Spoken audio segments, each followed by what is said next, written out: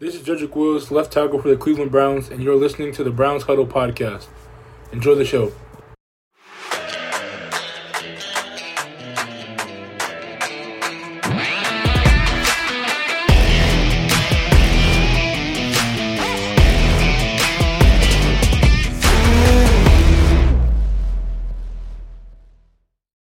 And welcome to the Browns Huddle podcast. I'm your host, Jason Hand. We are part of the Zedia Network, which is media spelled with a Z.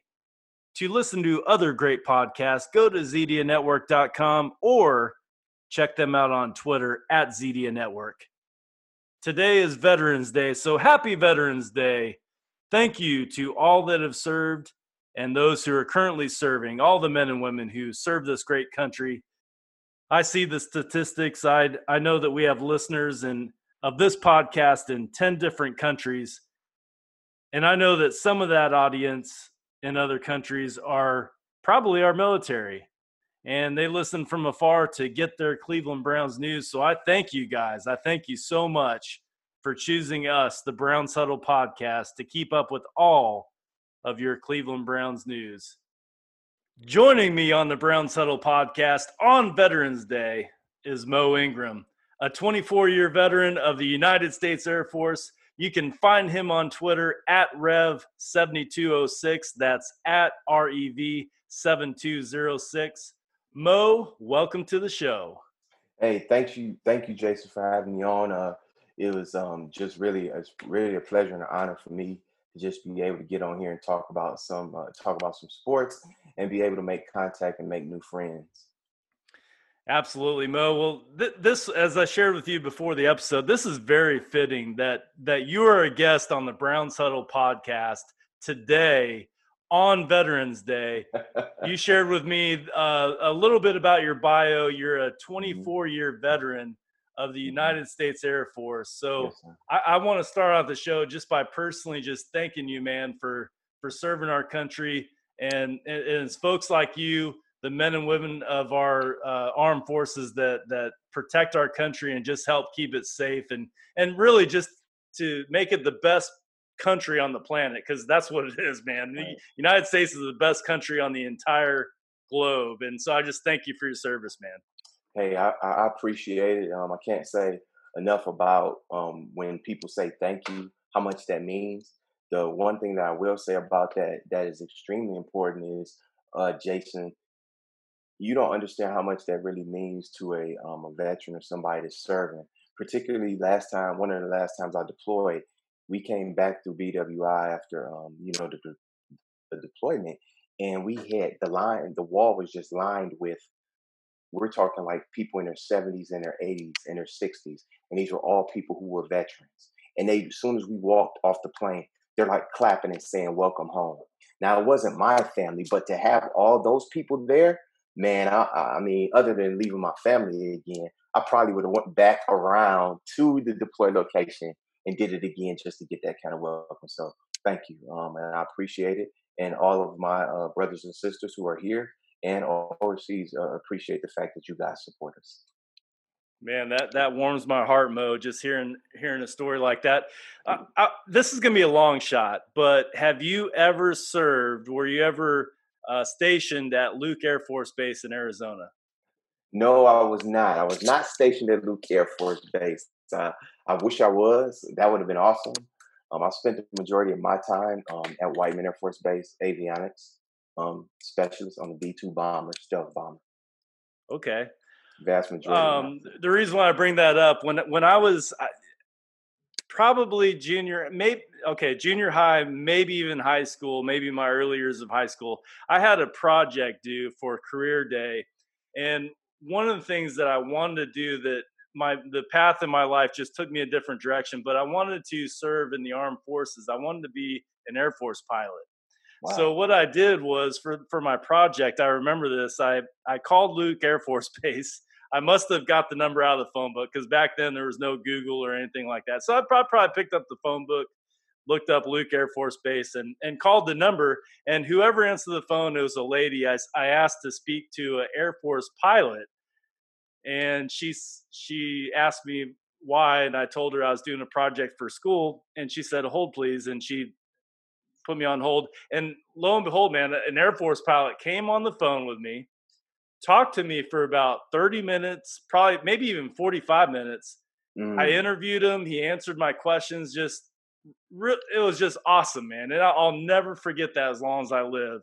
That mm, a guy that I've never met before and probably mhm. haven't met in my life took the time out of his day and probably was busy to to entertain a kid that just had a dream of being an Air Force pilot. And even though that didn't happen for me, I just really will never forget that. So That's awesome. I mean, that sounds about right. I think you can get it with any branch, but that sounds about right. That a pilot, most of our pilots or one of our pilots would do that, and that's awesome. yeah, That makes me yeah, feel good because it we need to does. take care of our. Sorry, to cut you off. We need to take care of the fact that you to some people and to most people, um, they think what we do is they appreciate what we do, and so we should basically give the opportunity to kind of give back whenever we get the chance. Absolutely. Well, Mo, I'm excited, man. We are past the bye week. The bye week happened, in my opinion, at the perfect time, right? I mean, Yeah. because we had some injuries that needed healing, and the bye week came. I mean, think about this: the news, and we'll get in this in a minute, but the news with Baker Mayfield getting in close contact with someone who had COVID-19. Yeah. Had that not been a bye week, he would have missed the ball game. But Right. because we're in a bye week, Baker Mayfield's not going to miss any time. He returned to practice today or yesterday. I mean, this is going to drop Thursday. So this is Wednesday that Mo and I are talking. But so yeah, I'm excited, man. We're off the bye week. We have players coming back from injury. This is going to be a healthy 5-3 Cleveland Browns football team. How are you feeling right now about this? I mean, I'm stoked, like you said, about the people coming back. I mean, one of the things I got written in my notes, Jason, is Wyatt Teller coming back. Now, here's the thing. I'm not going to take all the meat off the bone with that, but I want to share something that I learned from Orlovsky today on ESPN. The Browns average 5.5 yards per rush with Wyatt Teller in the game. And we've been averaging 3.9 yards per rush when he hasn't been in the game. Now, I'm not dogging Chris Wallace for the fact that he played at tackle and also switched to guard, but I'm really interested to Hubbard, could you Chris Hubbard? Chris Hubbard? Yes, thank Yes. you for correcting me, Chris Hubbard. So, tell me a little bit about what have you seen with the running game with the fact Teller hasn't been there. Yeah, I mean it's definitely. I think it's coupled with the fact that Chubb got hurt in the first quarter of the Cowboys game, and then the next game against the Colts, Wyatt Teller goes down with a calf injury. So couple those two things together. Mm, Kareem Hunt hasn't been as healthy as we'd like him to be, or as he'd like him to be. So yeah, our running game has struggled over the past games without those two in the lineup. So yes, I'm excited that because we've seen what happens when those two, Nick Chubb and Wyatt Teller, are both in the lineup. I mean, mhm, Wyatt Teller was the highest rated Cleveland Browns according to PFF in the ratings. He mm, had like a 94 rating, which is ridiculous. This is somebody, at the right guard position that before the season we were, excited about, but not. We didn't really see what he was going to do to help our run game. So Wyatt Teller, yeah, I'm excited that he's back. Yeah, I mean, you bring up a great point about Wyatt Teller because I'm gonna be honest with you.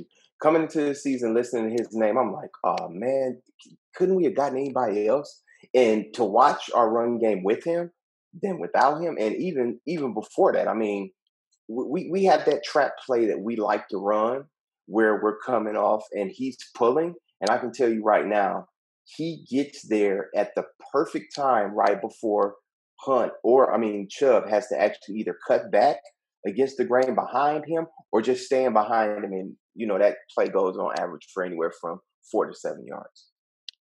It's exciting, man. I mean, because right, this is the strength of our team. When you look at the Cleveland Browns offense, we can talk about defense in a little while, but when you look at the offensive side of the ball, the strength of our team is our run game.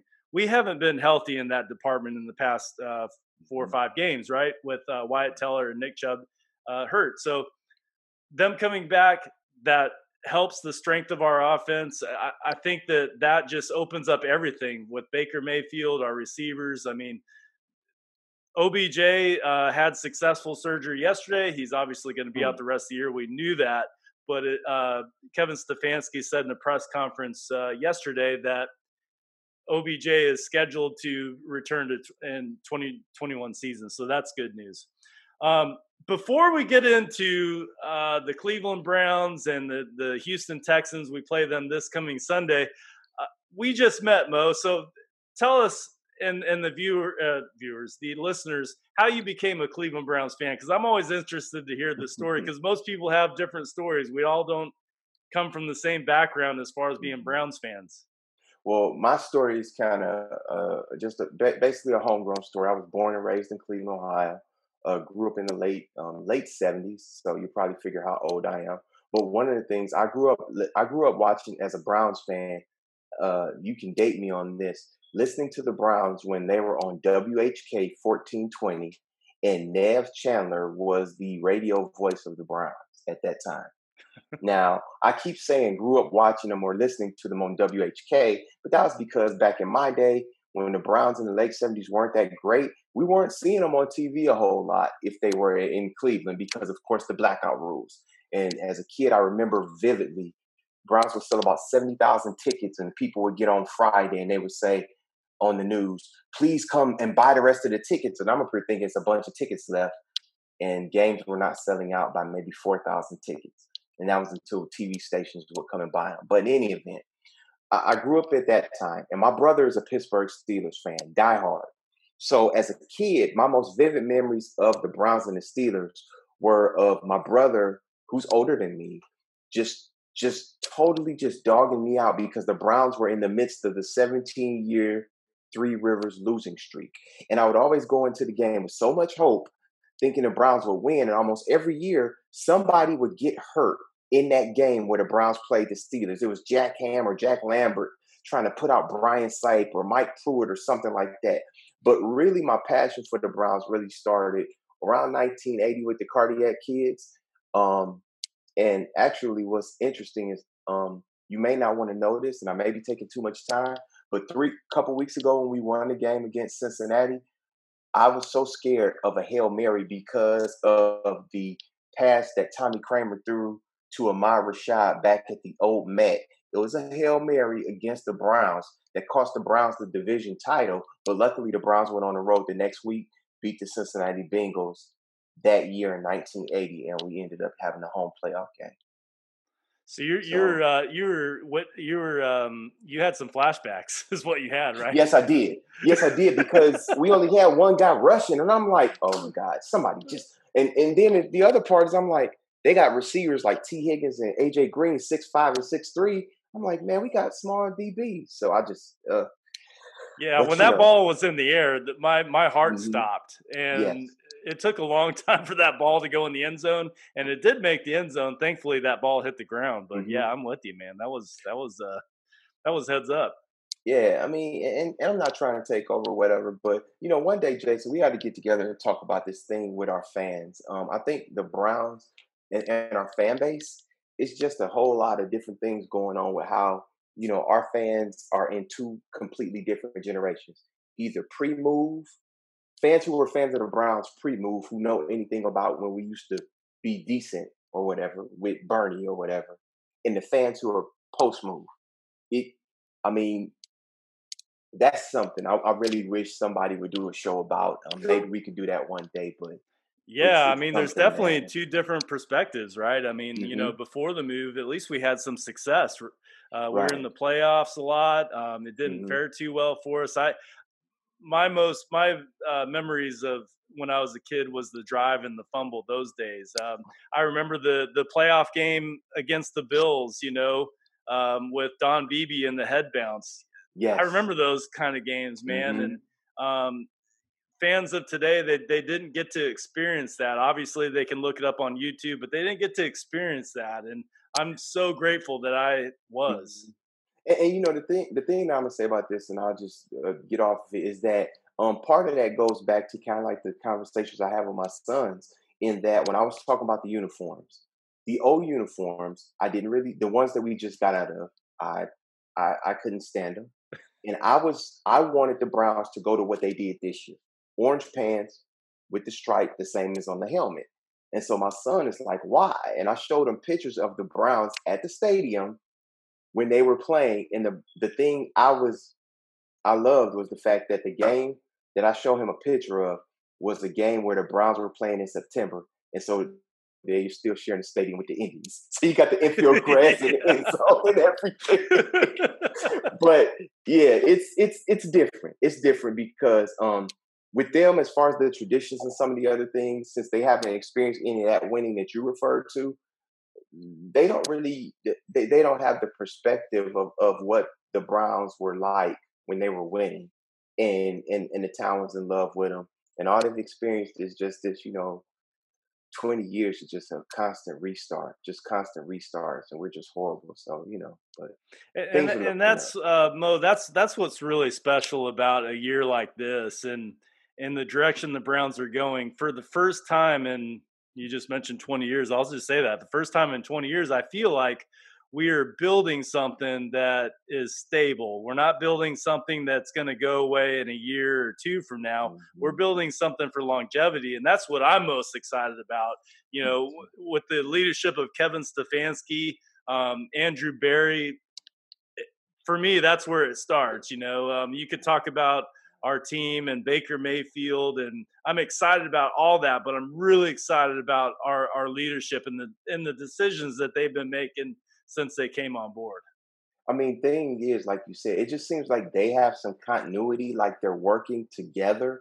You don't hear people making like outlandish statements in press conferences. Their voices seem very tempered in what they're talking about. And the one thing I can say is Andrew Berries really did a great job just really kind of having an even hand, not going too fast, not going, just not trying to make the big splash with every move. And I'm really grateful that he's there. I just, hope that we kind of give him the time to kind of develop and let the roster evolve so that he can actually help us build something, like you said, that's sustainable.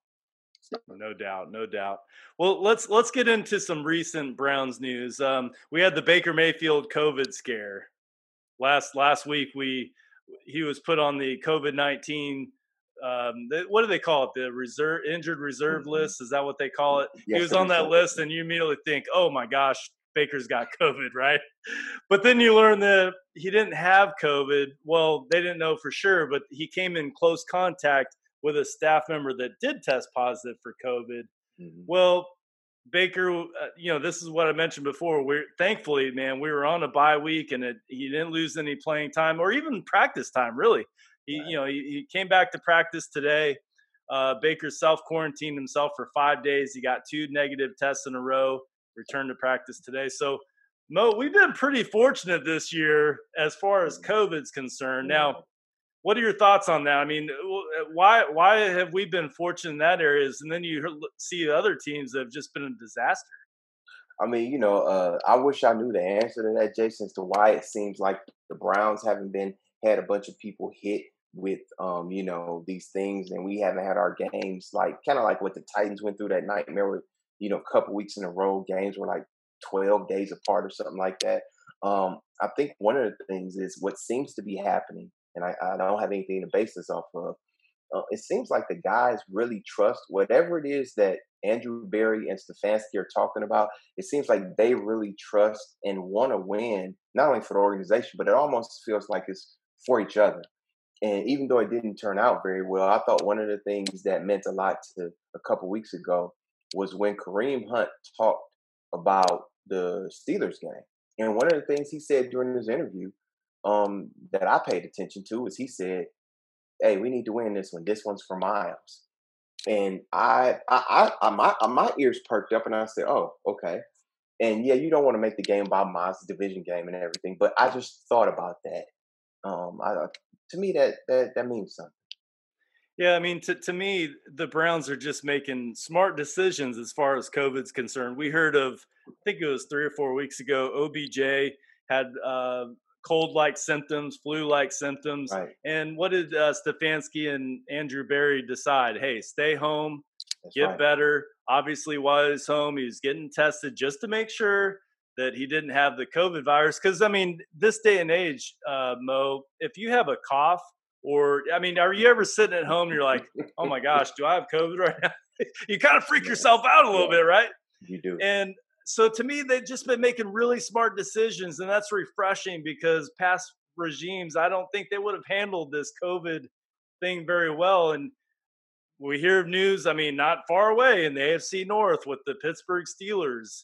Vance Hmm. McDonald, their tight end, That's right. has cold symptoms. They let him fly on the plane. He Exactly. sits next to Ben Roethlisberger. Ben Roethlisberger is now self quarantining and he could very well miss this coming Sunday. So, Right. you look at decisions like that, and I know they're defending themselves and they should, but man, you got to take symptoms. You can't take them lightly. If you have symptoms, stay home. Hmm. And that's for everybody, not just in the NFL, but for me or Right. you. Hey, if I have symptoms, I'm not going to go to work and expose people to things that I don't know. I mean, maybe it's the cold or something like that, but it could be COVID. So I want to take every precaution necessary. But yeah, I just think that the Browns are making good decisions, and it's good to hear. Think about that, what you just brought up with the decisions that the Browns are making, and then the thing where we've got Evan Ingram, Daniel Jones, and uh, Saquon Barkley in New York. Instead of him talking about when he's getting ready to have surgery, we hear that allegedly that Daniel Jones and Barkley and Evan Ingram were possibly at a party where they were shown that they didn't have protected themselves with masks. So yeah, that's interesting that you hear that that type of thing going on with the Giants versus what your observation was concerning the Browns. Yeah, I mean, you bring up a good point. I didn't actually hear that story, but I mean, I don't doubt it. The players do have a responsibility, just like Hmm. we in society have a responsibility to help keep others safe. The players do have a responsibility. So obviously, the direction of the leadership is putting the players in a good position to make good thoughts, right? I mean, because Hmm. that's what we wanted to do. That we're only halfway through the season, and many thought that when the season kicked off that it was a crapshoot if we're going to get through all 16 games. I'm now confident that we're going to get through all 16 games in the playoffs, and eventually we're going to have a Super Bowl in the NFL, which was a long shot when the season kicked off. So Yeah, yeah. I'm very proud of the NFL, Jason. I mean, when I think about it, because I mean, just think about it. This weekend, the Buckeyes. I know it's not our topic, but the Buckeyes can't play Maryland. You know, Pac-10 waited the last of all the conferences to play football, and then you go into the weekend that they have center stage, and 4 of the games were canceled because of COVID. So, I'm very proud of the NFL how they've handled it, even when we've had our hiccups and stuff. they have handled it very well, and of course our center, J.C. Treader, president of the Players Union, Hmm. he's been a good spokesmodel for this league and the Yes, players. sir. Yes. All right, so we had mentioned earlier is players are getting healthy. This is good news. Early in training camp, our players started dropping like flies. Grant Delpit got injured, Mac Wilson got injured. We had Mm, players that got injured and kind of took away from our enthusiasm of the that's right. 2020 season. But now players are starting to get healthy, so this is good news for us. Mary Kay Cabot, think about people talk about her. They say Yeah. she shouldn't be on Twitter, but when I look for Browns news, that is one account that I do go to is Mary Kay Cabot, because I know that when I go to her account, it's going to be accurate news. So she is saying Wyatt Teller, Austin Hooper, Jacob Phillips. This is a linebacker. We need help in the linebacker position. Jacob Mhm. Phillips is back. Miles Garrett. We were all holding our breath on Miles Garrett and Nick Chubb. They're all activated, practicing. I don't know if all of them are expected to play on Sunday versus the Texans, but this is great news, Mo. I mean, it's excellent news. And think about just not even the people that you mentioned, but also think about the fact that a couple weeks ago, Larry Ogunjobi missed the game. And he missed the game before, refresh my memory. Who do we play before he played the Steelers? It was Dallas? Or No, it wasn't Dallas. It was The Colts. the Colts. He missed that game with an abdominal injury, and then what happened was he came back against the Steelers, but he wasn't 100%.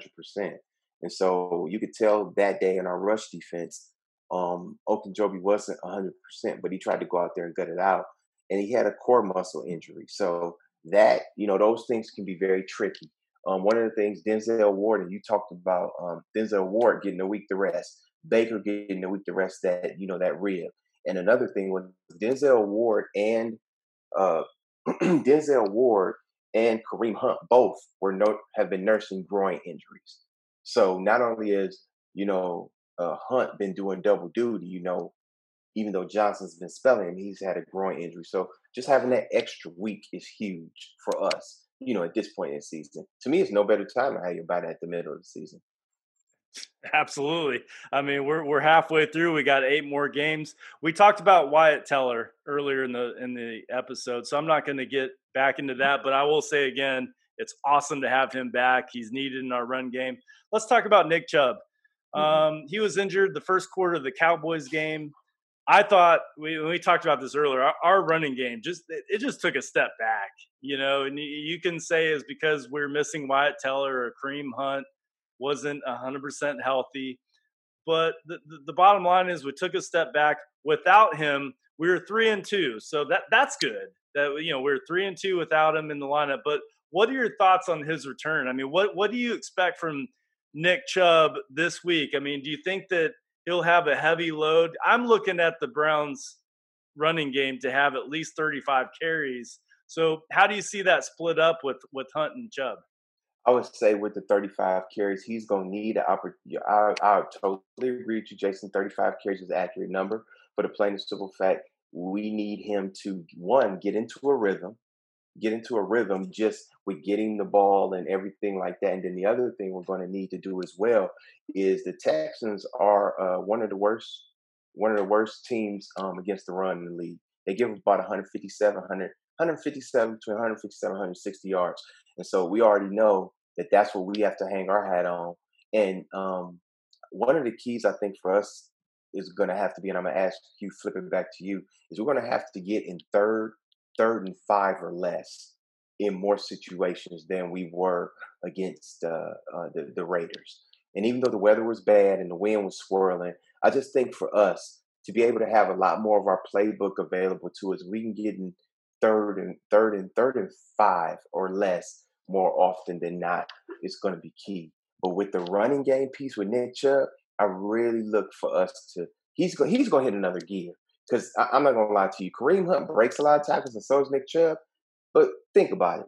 When Nick Chubb gets to that second level and makes that linebacker miss, that's 20 yards off the crack, off the rip, and we're thinking, oh man, he could possibly take it to the house.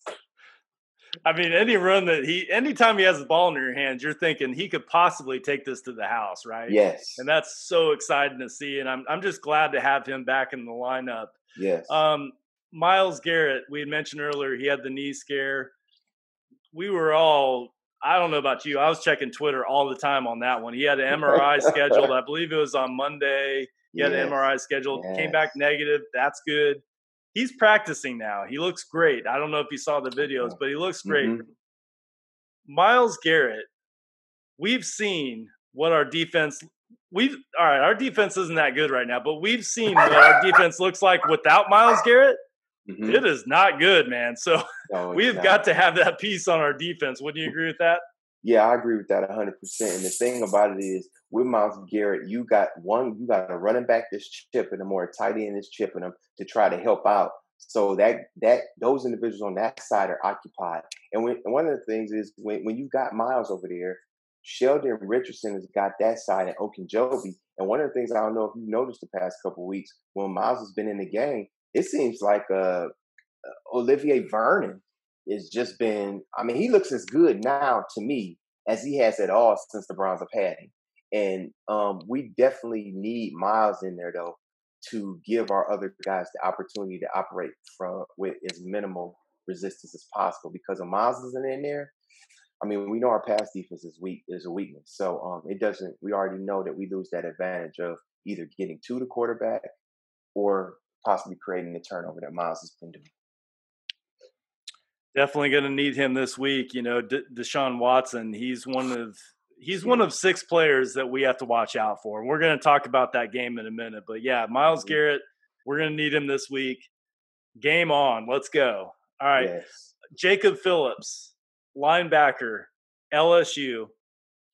I don't really know a lot about him. I'm not a huge college football guy. I mean, I do watch it, but when I see LSU and a defensive player and we got him, I get excited about that. Just like Grant Delpit, okay?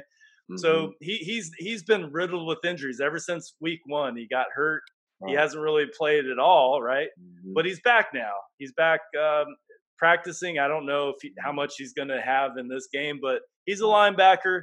We know that's a weak point of our defense, so that's got to be good news, him coming back. Can you tell us anything about Jacob Phillips? Well, one of the things with Jacob Phillips that we looked at, I noticed last year in the national championship game, even though he wasn't the main linebacker for LSU, he was one of the guys that was in the rotation. He can run from sideline to sideline, which is key.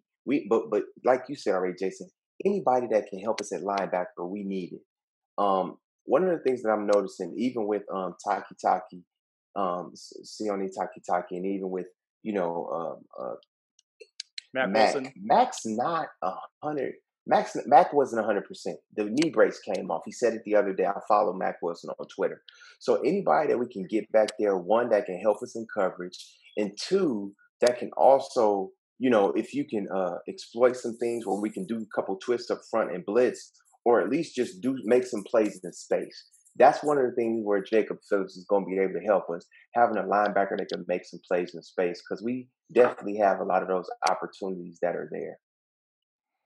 Yeah, we need some help in the linebacker position. You look at defending against the run.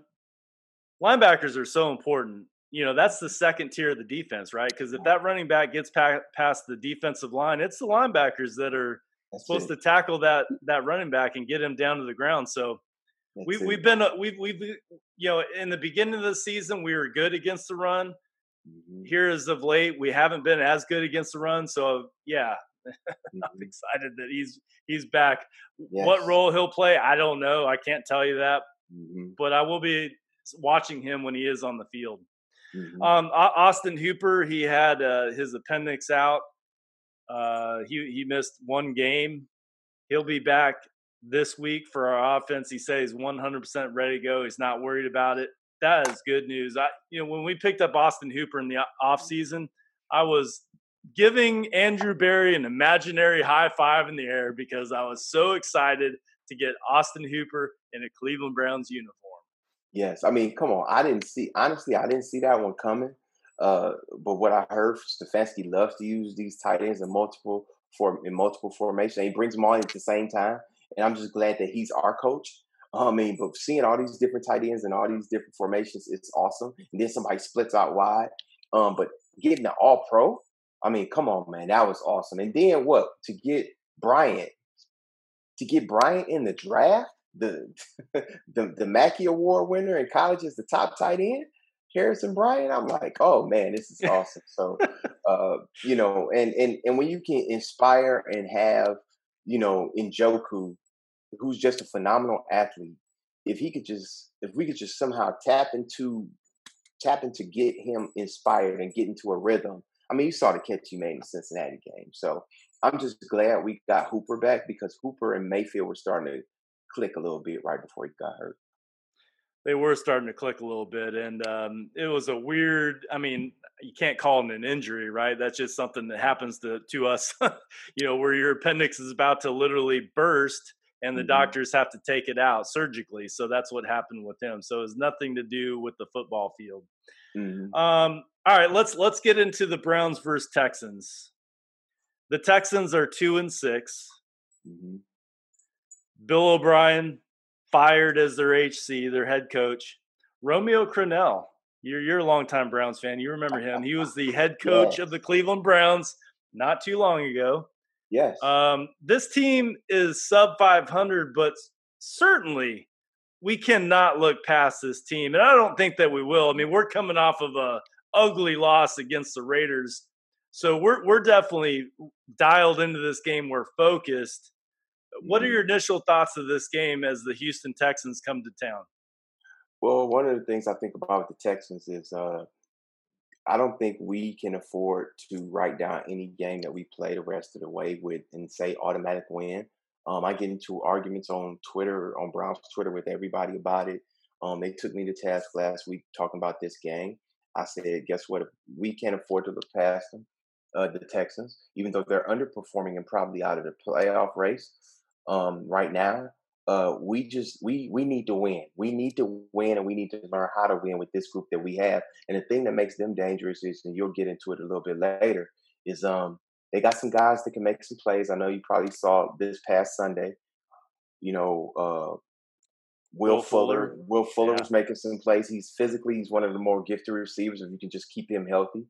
And let me ask you this. What are your thoughts on the fact that the starting running back for the Texans this week is going to be Duke Johnson? David Johnson had a concussion last week, and he's not going to clear protocol. Romeo Crennel said it in a press conference today. So think about it. Duke Johnson is coming back. He's coming back to Cleveland to play against his old team. He's probably going to be the number one back. I think that's a nice thought. Right, and it would be a great story for Duke Johnson coming back to Cleveland and really sticking it to us. But I just don't think that's going to be the storyline on Sunday. I really do believe we're going to be able to stop the run. I mean, Duke Johnson's averaging 2-point-something yards per carry. He's not a 3-down back. He's not a featured back. He's a good back. He can run. He can also catch the ball. So I do think we got to look out for him. But I don't think he's going to be a game-changing back that beats the Cleveland Browns. Although his attitude, I mean, he's going to come in wanting it, right? He's going to be really, I'm sure when the season started, he had this game circled on his calendar. He's going to come trying to get it. We have to make sure that he doesn't, and I don't think he will. Right. Yeah. I don't think so either. I think I think the key for us is going to be, like you said, trying to find out, can we get somebody that can cover him out the backfield on these third downs? BJ Goodson is a good linebacker. And Malcolm Smith is good as well. He's just a little long in the tooth. I mean, the one from Seattle. It's just going to be really about containing them. But, like you said, if we got a healthy Miles, that's 100%, and we can keep some pressure on Deshaun Watson, that's going to help us a lot. All right, the Texans, you'd mentioned this earlier. The Texans are ranked last in run, because you just talked about Duke Johnson. Let's talk about our running game, because I think this is going to be the key to the Browns' victory, to be quite honest with you. The Texans are ranked last in run defense, and they're ranked 30th in total defense. 30th. So when you look at that stat, Mo, can we get excited? I mean, because we have Nick Chubb back, we have Kareem Hunt back, we have Wyatt Teller back. That's what we're looking at, right? And we want to establish the run game this coming Sunday. Do you think that's going to be the main focus of the Kevin Stefanski offense? I think it's going to be the main focus, not only because of the fact where we got some younger receivers outside, but if you've noticed the game where we've really been able to exploit some different things with the play action passing with Baker, where we get the rollout the bootlegs and things like that. We've got the running game working. That end can't clamp down and necessarily force Baker to hold to get rid of the ball quicker, because our run is just coming at him. So I love what we've been doing with that. And I think the key here is going to be, if the Browns possess the ball at least 30 minutes, anywhere from 30 to 33 minutes, we'll win this game. I mean, we haven't in the last couple of games. I'm looking at the average, but if we possess the ball anywhere from 30 to 33 minutes, we'll win this game. I believe so. It's funny. You just sent me a message on the chat on this call about Deshaun Watson, and that's actually my next point on my notes about containing Deshaun Watson, right? Deshaun Watson can beat you with his feet. He can also beat you with his arm. He can extend plays with his feet and his arm. He has 17 TDs this year and only 3 INTs, on the season. So, how do you contain? Because to me, you have to look at 5, maybe 6 players: Deshaun Watson, right? Will Fuller, Brandon Cooks, right? And on the defense, J.J. Watt, And then I'm going to throw in Duke Johnson as a bonus just because it is his homecoming game, right? He's coming back to Cleveland. So I'm going to throw him in there as well. But let's talk about Deshaun Watson. How do you contain that guy, man? Because he can destroy a game on you.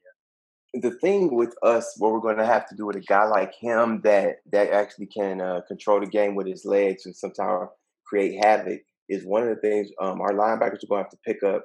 Even though when they drop back in coverage, they're going to have to see the ball, because that's one of the things that the Bengals did and exploited us with Joe Burrow, which is on a 3rd and 11, the Bengals ran a quarterback draw.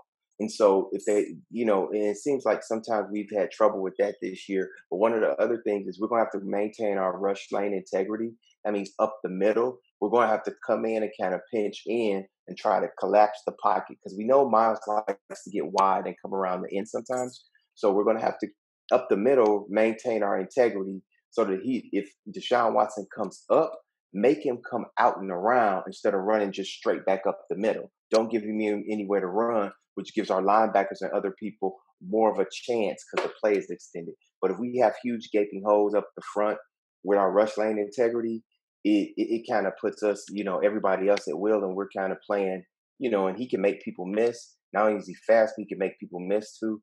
So that just creates all kind of problems. But rush lane integrity is going to be key for us as far as trying to contain him as far as his legs. And you talked about him only throwing 3 interceptions.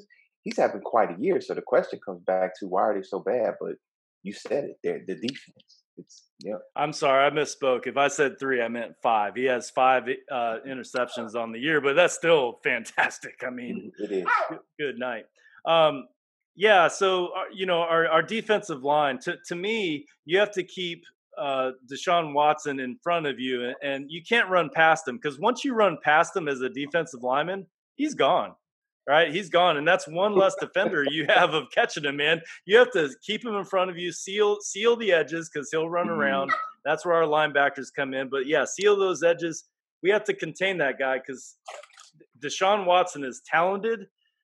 He can throw. He's accurate. He doesn't make a lot of mistakes, and he can beat you with his feet. I mean, I don't know how many rushing yards he has this year, but I mean, he can beat you on the run. Yeah, and the thing is, especially like on those 3rd and 7s or 3rd, like 3rd and 5, where we've got good coverage and our guys are kind of sticking with people. I mean, he can just get out of there, and by the time we end up, getting wind of it, where we're yelling, "Oh, run, run!" He's already picked up 7 yards. Yeah, he's already got the first down, and so you just that just that can break the morale of a team. You thinking, oh, okay, we forced him into, we're about to get ready to force him into a punt. We got great coverage, and then he comes out and scrambles for anywhere from 6 to 10 yards, and it keeps the drive going. Yeah, I mean the Browns have to do a better job than what we did against the Raiders. The Raiders the Raiders held us to only 6 possessions the entire game.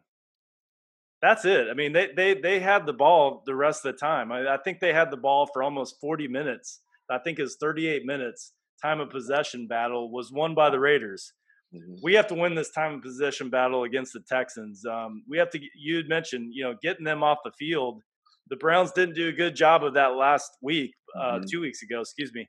But this week we have to get off the field, get them in 3rd and long situations. We were horrible on 3rd downs and even 4th downs. They were converting on us. You can't be a playoff team and have a bad stat in that category, in my opinion. We have to get better. You're right. I mean, you're thinking about it, you're talking about being a playoff team. And you know what, to me, that stat that you just brought up with us, with our defense getting off the field, but more importantly, us winning the time of possession. If we win the time of possession, our defense spends less time on the field. And we already are acknowledging that, hey, it's one of our weaker units, whether it's the pass defense or whatever. But the more time we possess the ball, the less time the defense is on the field. You see what I mean? So that's one of the things we have to, I think, that can be our time of possession can be our best defense right there. We if you think about it that way. And the other thing you talked about, just the 3rd downs. Okay, we're giving up 3rd downs. Got it. 3rd and 3, 3rd and 4, we gave it up. But it's rough when it's 4th and 2 and another, or 4th and 1, and the team keeps going for it and they're getting it. I mean, that can't be. Now we win. That's not winning football. Yeah, you had mentioned about getting off the field, time of possession. That's again, it all comes back to our running game. It all circles back to that. If we can run the ball effectively, milk that clock, end those possessions in a field goal, more than likely a touchdown, we're going to win this game. Mm-hmm. I'm not looking past the Houston Texans. I'm not looking, like you mentioned, I'm not looking past anybody. I think that we have to show up every single week if we want to get a W. There is no easy wins, including against the Jets and not the Cowboys, the Giants. The back-to-back weeks we go into New York. There's not going to be an easy win, but man, if we want to finish 10-6, that means we have to get 5 more wins Right. this year. This is a win that we need to have this week right here against the Houston Yes. Texans. Yes, we got to have it. I mean, think about it. The Raiders won last week again, and the Raiders are one of the teams we're competing with for a playoff spot, but we have to have this win. All right, we're going to get into predictions of this game. And do you have any other thoughts about this game before we get into the next segment?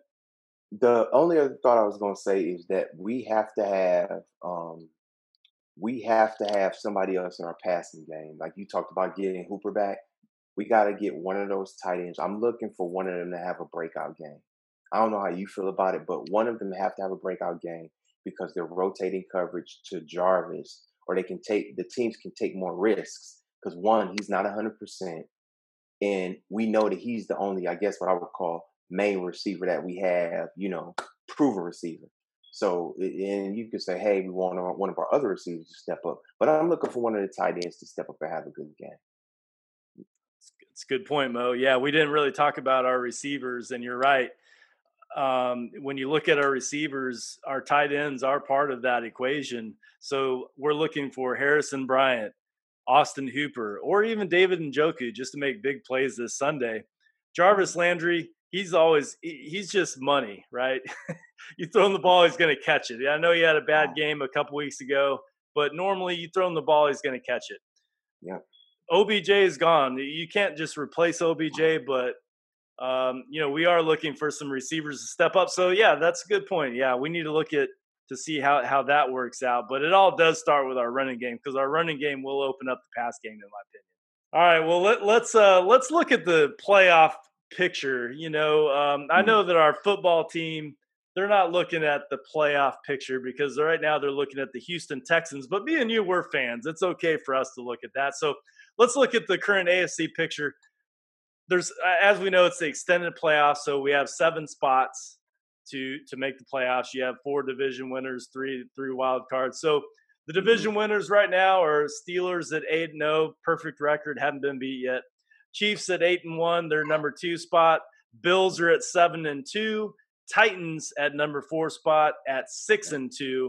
And then your wild card so far, I mean, if the playoffs were to start right now, your wild card teams would be the Ravens at 6-2, the Raiders at 5-3, and the surprise Dolphins at 5-3. The Dolphins were a team. If you listen to my episode a couple weeks ago, I thought they were tanking.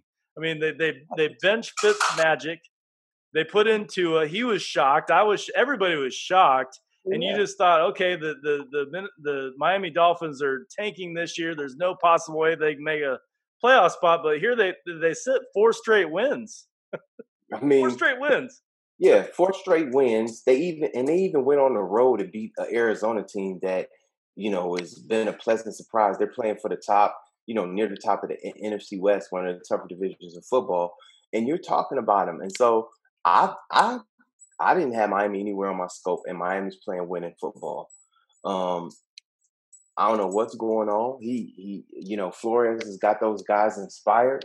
One of the other things that you also talked about was just looking at the convoluted AFC playoff picture. I mean, really, we can't afford to lose because we got so many teams that are right there with us.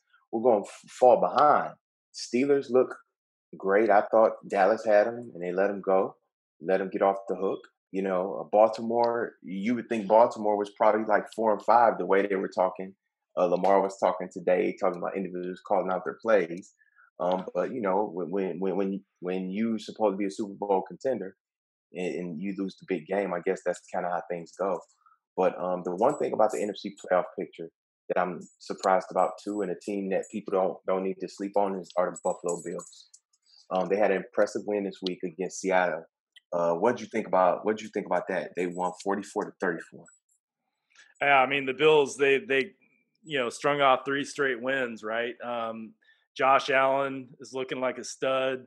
Stephon Diggs, they got John Brown back. The Buffalo Bills are a real football team, and they're at the top of their division right now. Mm-hmm. So, when you look at the AFC playoffs, it's pretty tight. It's pretty tight. I mean, you look at the teams that are in the hunt. We're one of those teams that are in the hunt at 5-3. The Colts are in the hunt at 5-3. Mm-hmm. So you have teams that are in the hunt that are above 500. Now, are all these teams sustainable? Are the wins that they've had sustainable? Mm-hmm. Probably not. I think, the second half of the season, you're going to see who the teams that really want to make the playoffs are going to be. Hopefully the Browns are one of those teams. I'm of the opinion if we get to 10 wins, we're in. But if you look at it now, I don't know, man. I mean, it's looking pretty tight in there. It is. It's looking real tight. And the other thing is, like you said, we can't afford to think that any game is an automatic win. Thankfully, we've already beat Dallas, but down the stretch we got to play an Eagles team that they may end up going 7-9 or something and win the NFC East. You know what I mean? As bad as that division is, but at the 6 same and 10 time, could probably win it. thank you. 6-10 could probably win it, but at the same time, like you said, reiterated before, we can't afford to say that any team or any game is a gimme. Everybody plays for the shield. That's on that represents the shield. So I just really think the big thing for us is to develop some good habits, get a couple more wins under our belt, and get some confidence that we can do this, even in spite of some of the injuries that we've had, especially the OBJ. But like you said, it starts now. Now we're in the stretch run, second half of the year. Let's see what type of effort we can put together. Yeah, to me, it looks like we need to have 5 more wins. We're 5-3 right now. The goal is to get to 10-6. The Browns' opponents at the second half of the season, they have a combined record of 28-37-1. Right. So let's look at the schedule. We play the Texans this week. Mm-hmm. We're going to get our predictions in a minute. That's a winnable game, in my opinion. It's a game we should win, honestly. Right. Next week we have the Eagles also at home. They're 3-4-1. That's a winnable game. That's a game that we should win. Right. Then we're at Jacksonville. Jacksonville's 1-7. We should definitely win that game. Mm-hmm. So there's 3 winnable games there in a row. Now, are we going to win all 3? We should. Maybe we won't. Maybe we'll be 2-1 in those. But if we're 2-1 there, we got to win a game that we weren't supposed to win later in the schedule. So after that, it gets tough. Right. We're at Tennessee Titans. We all know what that team is. They're tough. I mean, they're 6-2. Even their losses were, they went down to the wire against the Steelers. That's a good football team, the Tennessee Titans. We saw what they did to us last year. They're a good coached, a good run football team. Then we have the Ravens are coming to town. Those are 2 tough games. If we lose one of the next 3, in my opinion, we're going to have to win one of those 2 games to stay in this 10-6 talk. That's right. And I'm honest with you. The 10-6 talk, with the way that these teams are all tightly bunched together, 10-6 is where we need to be at the end of the year. I would say, if we're 10-6, we're in control of our own destiny, and we're not depending on somebody else to lose, or all those other things like week 16 and 17. We need 3 teams to lose and for us to win, for us to get a playoff spot. 10-6 is where we need to be.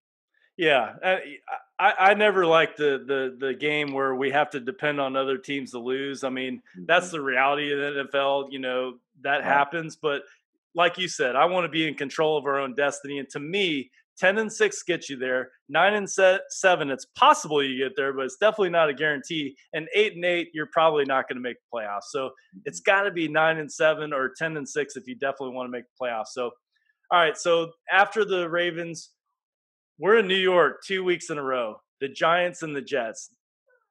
Giants have been playing a little. I mean, they're only 2-7, right? They haven't won a lot of games, but to me, they've been a little more competitive in the games that they've been in. The Jets, we just saw Oh my gosh, man. The Jets are 0-9. They almost beat, was it the Patriots a couple nights ago That's right. in an Yes. unbelievable game. So Mhm. those two, 3 weeks ago, we thought they were going to be easy outs. They're not. We just said a couple minutes ago, there's no easy outs. In my opinion, we have to win those two games hands down. Hmm. That's right.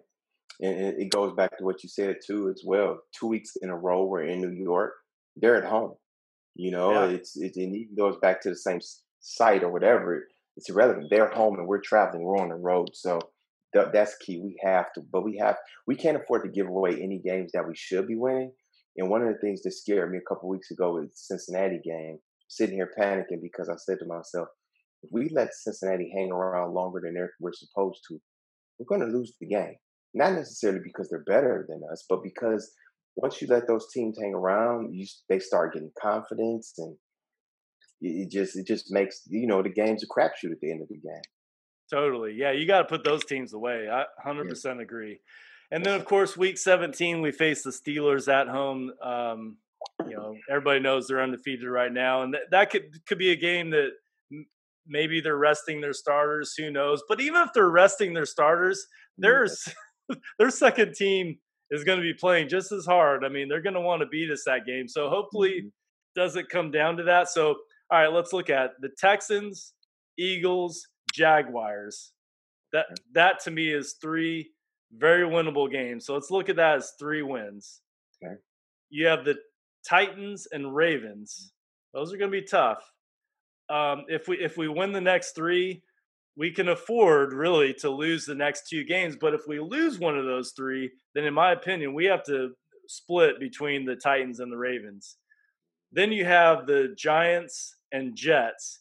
That's your 5 wins right there. Texans, Eagles, Jaguars, Giants, Jets. If you lose one of those games, then you're going to have to beat either the Titans, the Ravens, or the Steelers to make it to 10-6. That's where when before the season started, I predicted a 10-6 record. You can go back to episode 12. I had us at 4-4 at this point, so we're one game better than what I had Hey, us at. Hey, so what do I have to complain about? I did right. predict us winning this Houston game, so let's win that. Um, what are your predictions for this game? Do you have any predictions? Maybe score, individual players. Do you have any predictions for the Houston Texans game? My predictions for this game are will probably. I actually will say this that we'll.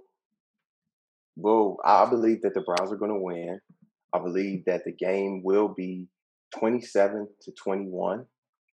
27-21, the Browns will win the game. Nick Chubb will come back, and between him and Kareem Hunt, kind of playing off each other, the Browns should. I believe that we're going to accumulate about 120 yards on the ground, and about anywhere from 120 yards or more on the ground. That's my score. 27-21. Browns will win this game. 27-21 and Hmm. 120 yards on the ground. Okay. Hmm. All right. Well, the over under is 49.5. I think it might have moved just to 50, but let's just say it's 50 is the over under. And the Browns are favored by 3 points. Mm. Um, I am somewhat with you. I think that we are going to win 24-17 Browns. So Hmm. was that 34? So I'm also predicting the under. The weather is going to be a little sloppy. I hear it's going to be raining in Cleveland.